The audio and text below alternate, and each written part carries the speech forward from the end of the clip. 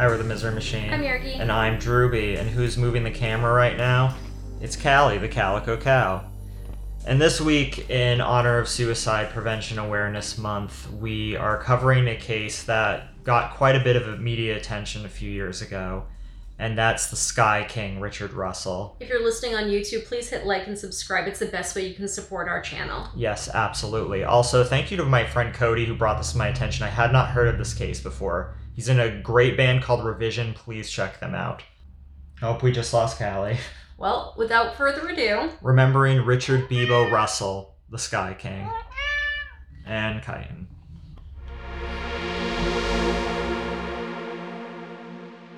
"29-year-old Richard Russell was born in the island city of Key West, Florida, and moved to Wasilla, Alaska, home of the Iditarod Trail headquarters and former governor and VP hopeful Sarah Palin, at the age of 7. From an early age, he was known by the nickname Beebo to his friends and family, which originated from the book The House That Beebo Built. Richard attended Wasilla High School, where he wrestled, competed in track and field, and played football. Richard was a hard-hitting fullback, scoring 6 touchdowns his senior year, after which he moved to North Dakota to join the football team at Valley City State University. Unfortunately, his performance there was lackluster, and he left for Southwestern Oregon Community College, where he met his wife Hannah at a Campus Crusade for Christ meeting. They married in 2012, and together they started a bakery called Hannah Marie's Artisan Bread and Pastries in North Bend, Oregon. However, they sold the bakery in 2015 so Hannah could be closer to her family. The couple settled in Sumner, Washington, and Richard found employment with Horizon Air, a subsidiary of Alaskan Airlines. There he enrolled at Washington State University Global Campus, majoring in social science. He had planned to seek a management position at Horizon Air or become a military officer after receiving his degree. Richard was active in his church and was a leader in the local Christian youth ministry Young Life and enjoyed traveling with his wife. His favorite author was Ravi Zacharias, and he was known to wear a t-shirt with Ravi's picture on it. And just to be clear, this took place before the controversies with Ravi being a predator coming out. So before you think, oh, well, why would Beebo support someone like this? It was far before Absolutely. that. Richard was employed as a Horizon Air ground service agent. He had been part of a tow team which repositions aircrafts on the airport apron for about 4 years. Some reports have suggested that he also handled baggage on the tarmac. An operational supervisor for Horizon Air described Richard as a quiet guy who was well-liked by the other workers.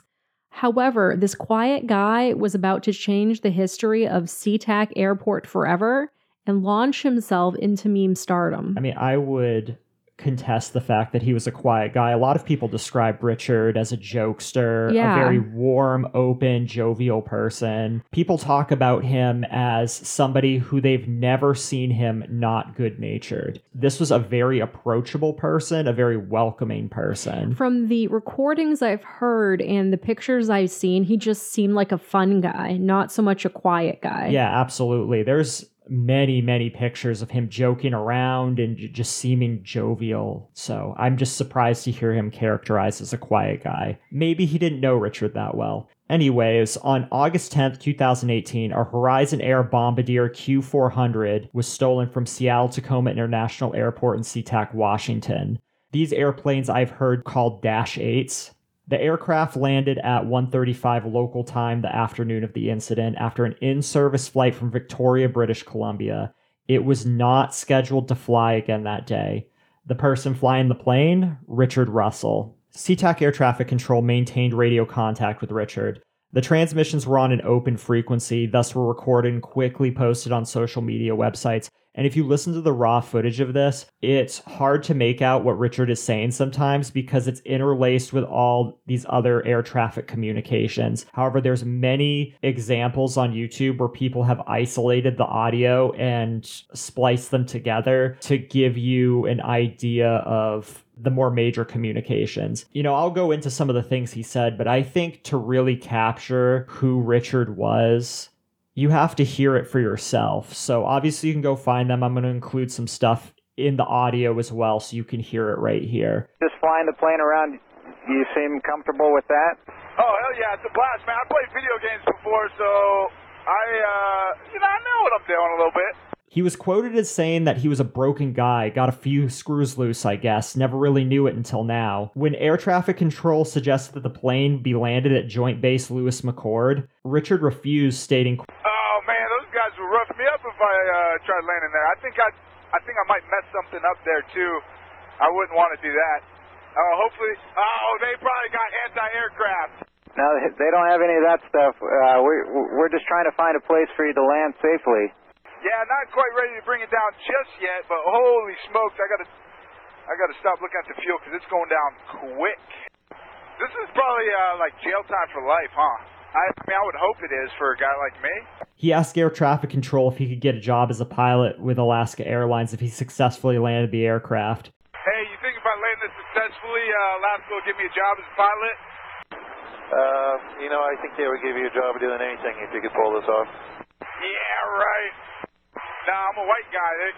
Yeah, you do, man. Like, hey, if any guy injured you, And there was a lot of speculation. Well, what did he mean by the white guy thing? I don't. You have to understand, he's up in the air, and he goes through some times in the audio where it seems like he's panicking a little bit. At one point, he throws up. Sorry, my mic came off. I threw up a little bit. Hold on.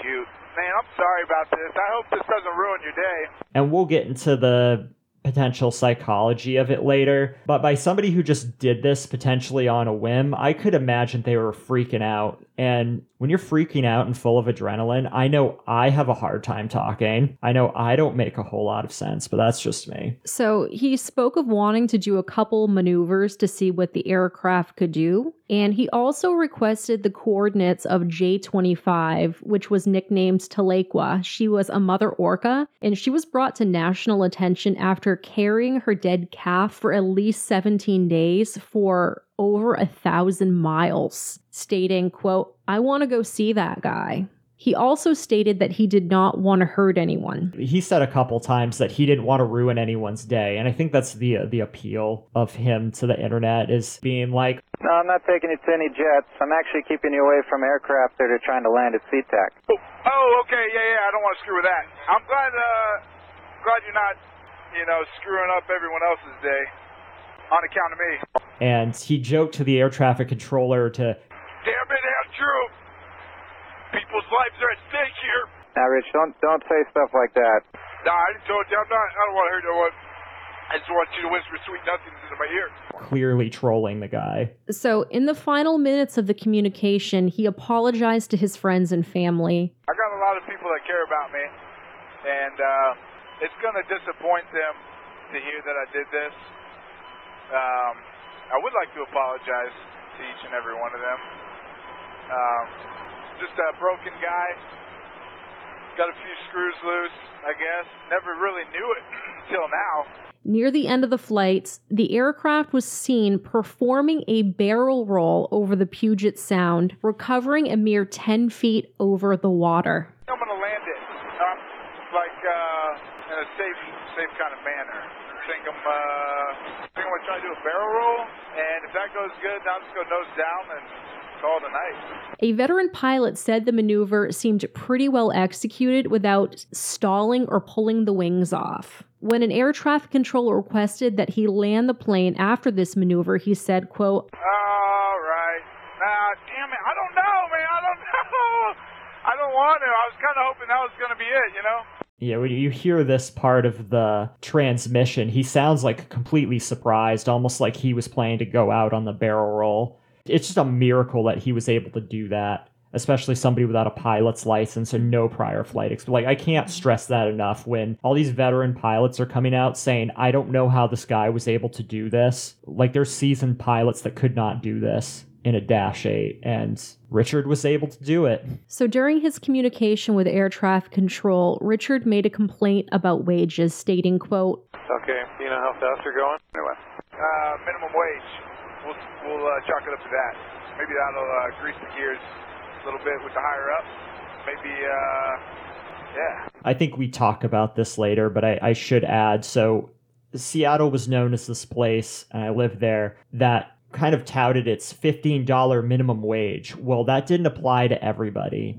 And some workers at the airport were not making the $15 minimum wage. Richard was making $12.50 an hour, whereas somebody working at the food court was making $15 an hour. And I don't exactly know what the loophole here was, but I learned as well there was quite a few people that weren't actually making that $15 minimum wage despite it being legally on the books that way. Which is terrible because that's a very expensive place to live. It is very expensive. I mean, I'm not going to sidetrack too much, but when my Muay Thai teacher was working as a programmer in a company that produces very important medical software, making over $100,000 a year, has a wife making over $100,000 a year, and they're told by a bank that they don't make enough money to afford a 2-bedroom house. It's an expensive place to live. So, 2 F-15s attempted to direct the aircraft towards the Pacific Ocean and did not fire at it.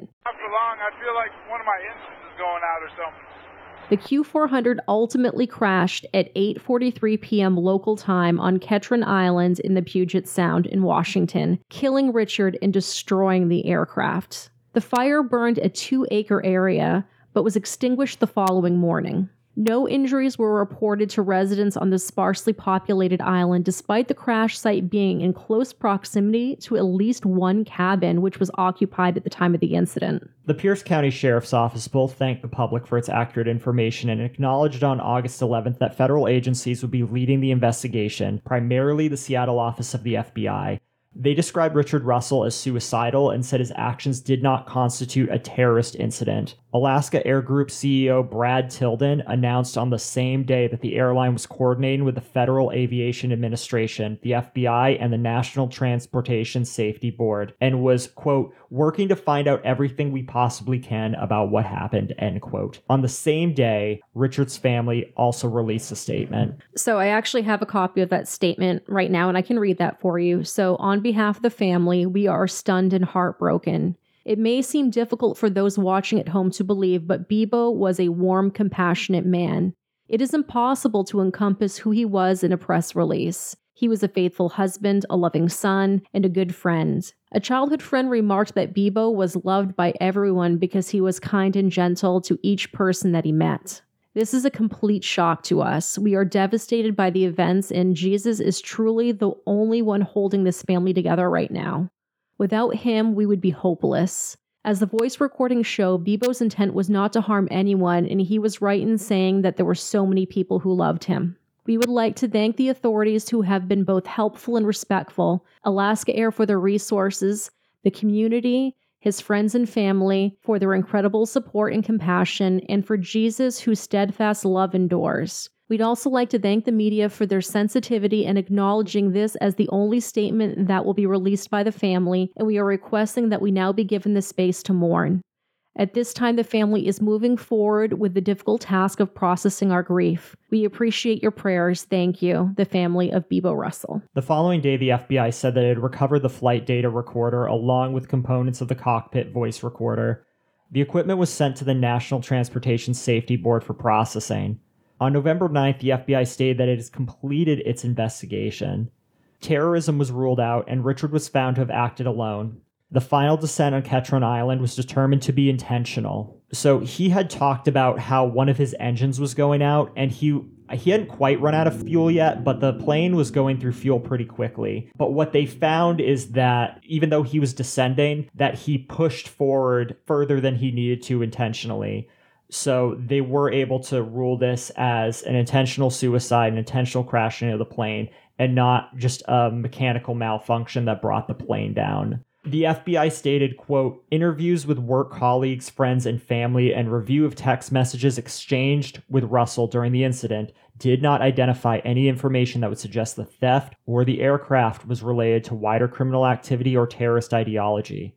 Although investigators received information regarding Russell's background, possible stressors, and personal life, no element provided a clear motivation for Russell's actions, end quote. Horizon Air CEO Gary Beck stated that as far as the company knew, Richard did not have a pilot's license. Beck said the aerial maneuvers were incredible and that he did not know how he achieved the experience that he did. During his conversation with air traffic control, Richard said that he, quote, knew what he was doing a little bit because he had experience playing video games. After the incident, Joe Monteith, a pilot with SkyWest Airlines, relayed to an emergency dispatcher that in 2017 that he saw Richard and another man pointing and flipping switches in the cockpit of a SkyWest aircraft parked at SeaTac Airport. Monteith stated the men told him they were trained to use the aircraft's auxiliary power unit so that way they could tow it, but said it was suspicious that they left when he confronted them. Monteith also recalled that Richard had been in the cockpit of an Embraer 175, I hope I said that right, and that he asked about his flows, which is basically the pre-flight preparation that he does for takeoffs. Some coworkers said that Richard had probably trained himself to fly using amateur flight simulation software, though I recall watching a news reporting that the FBI said they didn't find any flight simulation software on his computer. Now, I have to state, I would say it's pretty irresponsible that Monteith did not bring this forward, because in a lot of situations, this would probably be a clear firing. Now, I did a little research on tow teams. You're regularly alone in cockpits for stretches that range from 10 to 45 minutes. You'd have one guy working, for lack of a better term, the tow truck, the vehicle that actually tows the plane. And then you'd have somebody in the cockpit who would turn on the power unit, which is essentially the battery, and communicated with air traffic controllers and would use the plane brakes in emergency. But they never turn on the engines or the propellers. I read something from Mary Shivo, who is an aviation attorney and former Inspector General of the Department of Transportation, and noted that pilots are never alone in the cockpit. They're always required to be joined by a colleague, but ground service agents enter the cockpit alone, with their partner driving the pushback tractor on the ground, which is something I did not know, because going into this, I was like, why would he have any business being in the cockpit? So if he's discovered in the cockpit by a pilot, wouldn't that have led to a firing? Wouldn't that be a huge red flag? But apparently it's not. Instead, the red flag is asking about the pre-flight startup procedures and saying that they're there to tow, but then leaving immediately when confronted. In the days after the crash, cleanup and recovery crews contracted by Alaskan Airlines and their insurers were present on the island to remove debris. As of 2019, this cleanup effort was still ongoing, with pieces of the aircraft wreckage still being located on the island after the first anniversary of the incident. Residents of the island bore some of the costs for cleaning up, and negotiations were initiated for their reimbursement by Alaska Airlines insurers. The aircraft was worth $30 million, all of which was paid under the company's insurance policy with no deductible. So if you're thinking, oh, poor airport, no, they got their money. Trust me, they got their money. Rolling Stone magazine investigated the incident and reported in 2021 that some of Richard's friends and family believe he may have suffered brain injuries during his football years in high school and college. A football teammate suggested his mental instability has been caused by undiagnosed chronic traumatic encephalopathy, which may have come from repeated concussions. Now, of course, this was never diagnosed, and this is hard to diagnose. I don't know the condition of his body and if it would have been able to be autopsied, and then you have to have the family consent to an autopsy. CTE is massively underdiagnosed. It's still very relatively new in the science of things. If it wasn't for Aaron Hernandez getting an autopsy done on him, I don't think it would have really brought this into the broader knowledge in the media about this. You know, you look at Aaron Hernandez, you look at Chris Benoit, CTE can cause you to do unthinkable things, make you very impulsive. However, the one thing that stops me from saying 100% that CTE is a factor is the fact that nobody else really characterized Richard as an impulsive person, as a person quick to act or quick to anger. Now, could it just have all of a sudden come to a head that moment, especially if he's depressed or frustrated with what's going on? Sure, absolutely. I think that the possibility of CTE definitely needs to be in the debate and should be, especially when there's so many child athletes, college athletes who have received multiple concussions and they're not receiving any sort of screening to see what type of impact that has on their long-term health. And I think we're really doing people a disservice by not focusing on that. So that Rolling Stone article actually was extremely informative, and we have linked it in the show notes if you want to check it out. Yeah, it was done not too long ago, and I'm very happy that they did it. Absolutely. So Richard's ashes have been spread in a few places around the world. So he was spread near the Ephesus in Turkey, at the House of the Virgin Mary, as well as the Dolomites in Italy, Cook Inlet in Alaska, and Key West. He was brought to Ephesus because he loved the book of Ephesians and had a tattoo on his wrist that was actually inspired by Ephesians 2:13. Now, according to his mother, and I found this information on a tribute page from Facebook, which was actually extremely informative. So shout out to the young lady that runs that page. Yeah, absolutely. She does a great job. A great job. So according to his mom, quote, Beebo liked to call it the biggest butt in the Bible. B-U-T. It is the connection between what was a time when the people were separated from God and lived without hope. But because of the blood of Jesus, we have been brought near to reconciliation to God the Father. End quote. So he also had a really interesting obituary as well that was pretty upbeat, and I really feel captured who he was as a person. Do you want to read that? Yeah, sure. So cargo shorts. Beebo kept everything in his cargo shorts. Sometimes it was a bottle of craft beer. He had the deep pocket style. Sometimes it was an open bag of Swedish fish, or shells from Cabo for his wife's collection. And other times it was a wild coconut fusion pastry he picked up from a new bakery, which he would then gently wrap in a napkin to share later. However, the sweetest things in his life were his love for Christ, his tender adoration of his wife Hannah, and his commitment to gently caring for his family and those around him, especially those in the margins and in pain. Beebo, in all his jokes and charisma, was a man who cared deeply and used how he was designed to serve other people. He fashioned his humor, his wit, his intellect, and his energy as tools to make people feel at home, as if they were the only ones in the room. He listened, truly listened, to people's stories to understand who they were and where they came from. He had a strong sense of awe for creation and desired to experience its goodness. He brought these gifts throughout his travels and by doing so, spread the gospel by word and deed to those he encountered. Simply, Beebo was a good man who made things better. He made us all better. We know this by his fruit, Matthew 7:20. He will be greatly missed. That's a really good obituary. Very good obituary. And the research we've done on him, I'd say that summed him up very, very well. A GoFundMe has been set up to establish a trust for Richard's wife, Hannah. So we'll also link that in our show notes as well for you, if that's something that interests you. So in doing some research on Richard's case, I feel bad that we're calling him Richard, but I don't think we have his permission to call him Beebo, so we're going to keep with the Richard. I think a lot of people call him Beebo. I think you can use Beebo and Richard, though a lot of people called him Beebo. I think it's totally fine to use it interchangeably. Yeah, so when we were doing research on this, we came across a video on YouTube that had It was the full, unedited transcripts of the air traffic control transmissions. In a lot of the comments that we found, really, I feel like painted a really good picture of who he was as a person. His niece actually was one of the commenters. A post that was done over a year ago by a user named Gwenny who says that she was his niece.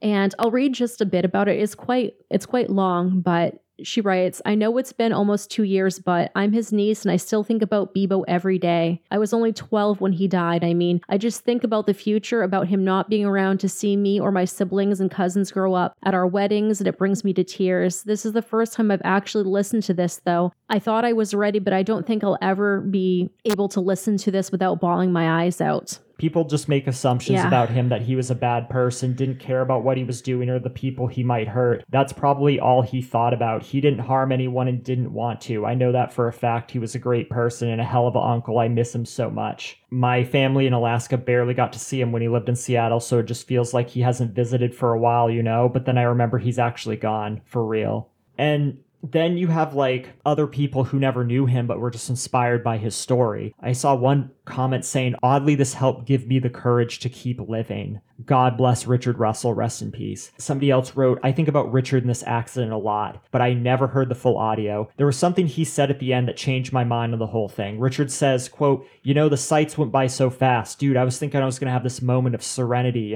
I was going to be able to take it all in, all the sights. It was a lot of pretty stuff, but I think they're prettier in a different context. And then he continues to write, for the past 2 years, I was very sad this kind man had decided to kill himself. I felt some comfort that he went out having a blast.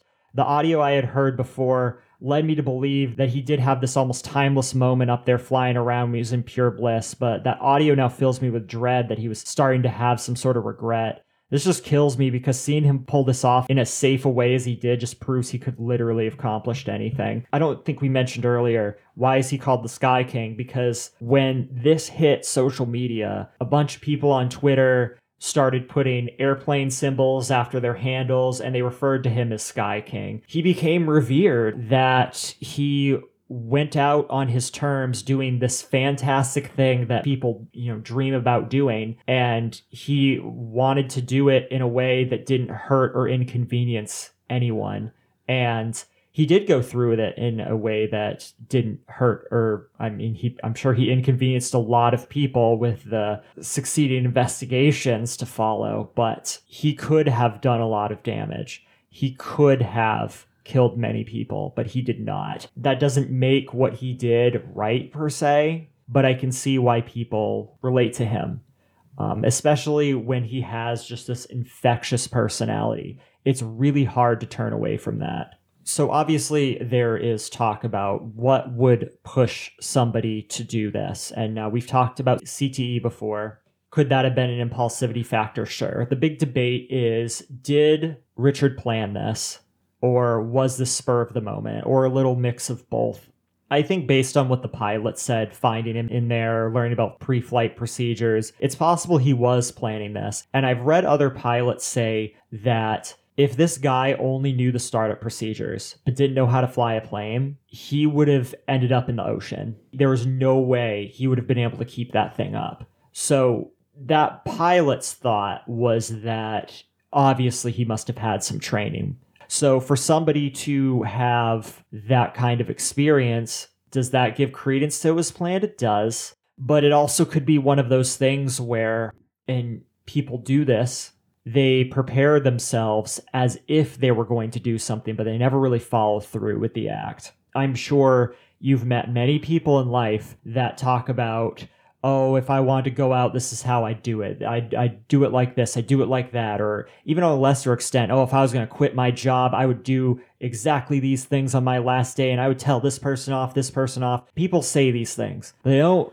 necessarily go through with them. And I don't know if Richard thought he was going to go through with them. The one thing that makes me think that this was impulsive was Richard got up there and he said that he was a broken guy with a few screws loose, but didn't really realize it until then.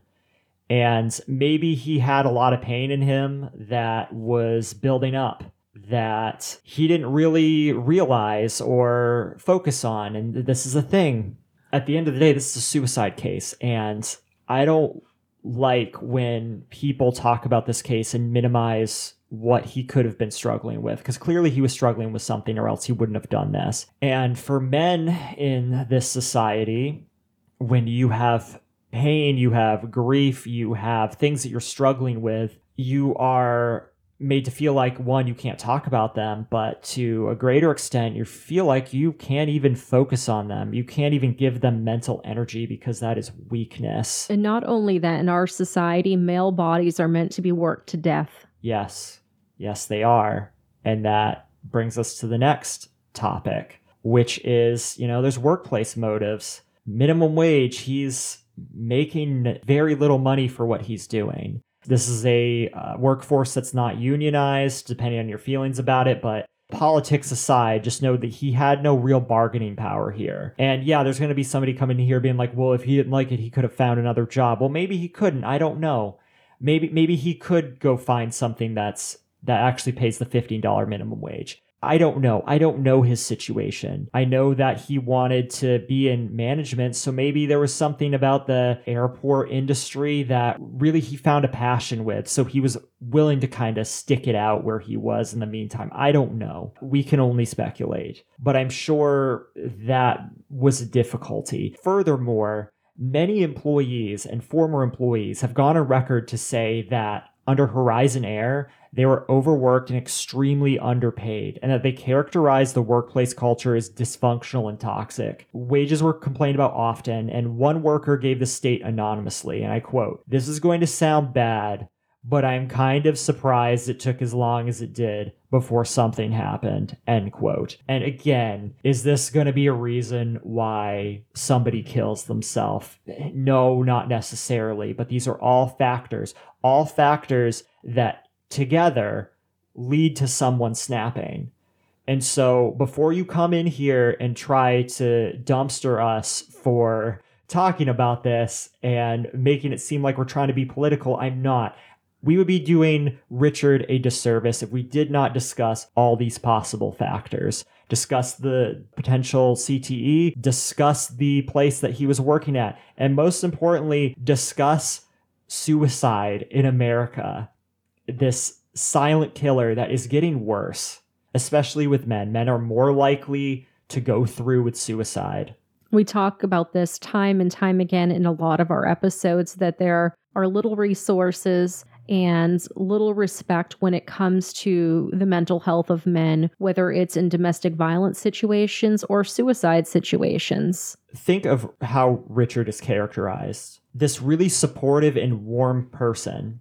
He was described as somebody that wanted to really listen and understand other people.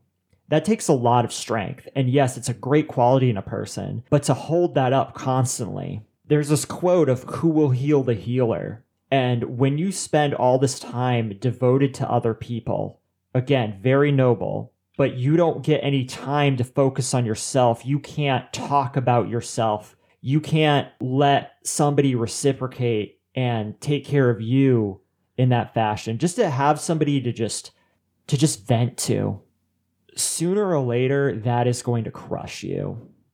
It is very hard, very, very hard to operate like that permanently without focusing on your own needs. Because when you let these things unresolved sit in your brain, in your body, it charges interest on you. And sooner or later, that debt's going to be collected. It's either collected in your physical health. You see what stressed out people end up looking like, their bodies, their what becomes of them, or it comes collected on your mental health and you snap. In Richard's case, planned or not, he snapped that day. I don't fault the family because clearly there's not a single person. And I think people are more apt to talk about how, oh, I saw this coming after, like people always do this after somebody kills themselves. They're like, oh yeah, I saw this coming. That was a weird guy. But I have not seen a single person talk about Richard in that way. In fact, it's been quite the opposite. People have been like, I never saw this coming. There was never anything off about him that would ever make me think that he would do such a thing. And what does that tell you about how much of a problem this is? I think a lot of people are going to come in here and just be like, well, he did something really dangerous. I don't care. Look, you can really disapprove of what he did, and I'm going to go into afterwards the potential dangers of what he did. So don't worry, I'm going to be fair about this, but you cannot ignore the mental health factor in this. You cannot ignore the problem that is suicide, the epidemic that is suicide. And I know a lot of people want to downplay men's issues as if caring about men's issues means you're some sort of misogynist. There's this weird take going on right now where if you talk about men's issues in a vacuum, and I don't mean men's issues in light of misogyny. I'm not talking about incel culture or anything that. I'm just talking about men who are struggling with depression, addiction, any sort of problem like that. The act of merely bringing it up means you're a misogynist. Like, I don't understand this at all. And because of that, it's even harder for men to talk about this, and it's harder for other people to advocate for men. It's harder. I've seen women advocate for men. I mean, I advocate quite a bit for men, it's very interesting when I do. If I post something, let's just say on my personal Facebook that is regarding my cats or women's issues, it's lit up with all sorts of reacts and comments the minute I post some sort of men's issue. And generally it's for men's mental health or men's body positivity, radio silence. Yeah, and that's not as bad. Like I remember the person who made that Richard Russell Facebook page we mentioned earlier, she was actually harassed by two women for, I believe it was talking about men's mental health. Basically swore at and things of that nature. It's like when you get this type of static talking about this, it makes it hard for people want to talk about. And that's on top of the feeling of weakness, the feeling of embarrassment you get from, or you have to struggle with in telling somebody, I'm not doing well, I have a problem. I'm very happy with our comment section when we released the Catherine Knight episode, talking about men who are sufferers of domestic violence. I don't think we got a single negative comment that we spoke about that. Instead, we got a lot of positive comments being like, yeah, this is really a problem. Men's domestic violence is a huge issue that we're not talking about. And again, like domestic violence isn't a factor in this case specifically, but these are one of these many issues that men face that they are made to feel like they cannot talk about. And that needs to change, because if it doesn't change, there is going to be a whole lot more cases like this. And if we could go even further, I am not condoning anyone who does something like this, but think of other ways that men snap. Richard snapped, and he did something, just basically wild and crazy, and ultimately took his own life. Did property damage? Yes, ultimately took his own life. What do other people do when they snap, especially when they feel unheard and they feel resentful of society? They take other people's lives along with them. They take people down with them. They mean to take people down with them. And I'm not condoning that at all. No. But this is a side effect. This is a side effect of a culture where people feel like they cannot talk about their issues, where they feel like they don't matter. So think about the type of world that you want to foster. So with that said, let me be fair and talk about what could have happened. I did not know just how long Richard was flying without a tail. What does that mean? He didn't have any other planes tailing him for 20 full minutes. It took a while for air traffic to get in contact with the government to send out two fighter pilots that had air-to-air missiles to basically track him. And if he was going to do a terrorist act, they would basically get the clearance to shoot him down. There were people meeting and talking about what to do, and ultimately no clearance was given to shoot him down or to engage him, but just to follow him, and he ended up bringing the plane down anyway, so it wasn't needed. But if Richard had this grand scheme and he took that plane up in the air, he had 20 full minutes. In that period of time, he could have gotten to downtown Seattle. He could have crashed it into the Space Needle. He could have crashed it into downtown Seattle. He could have taken a lot of people's lives. There was, at the time, I read, a Pearl Jam concert going on in a stadium. A lot of people gathered together in a small area where one plane crash could have taken hundreds, if not thousands of lives.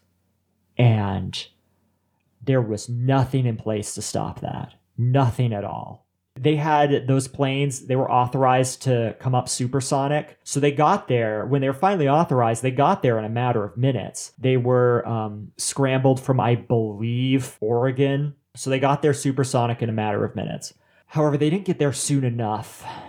And I'm critical of TSA and certain security measures we have in America, but this is just unacceptable.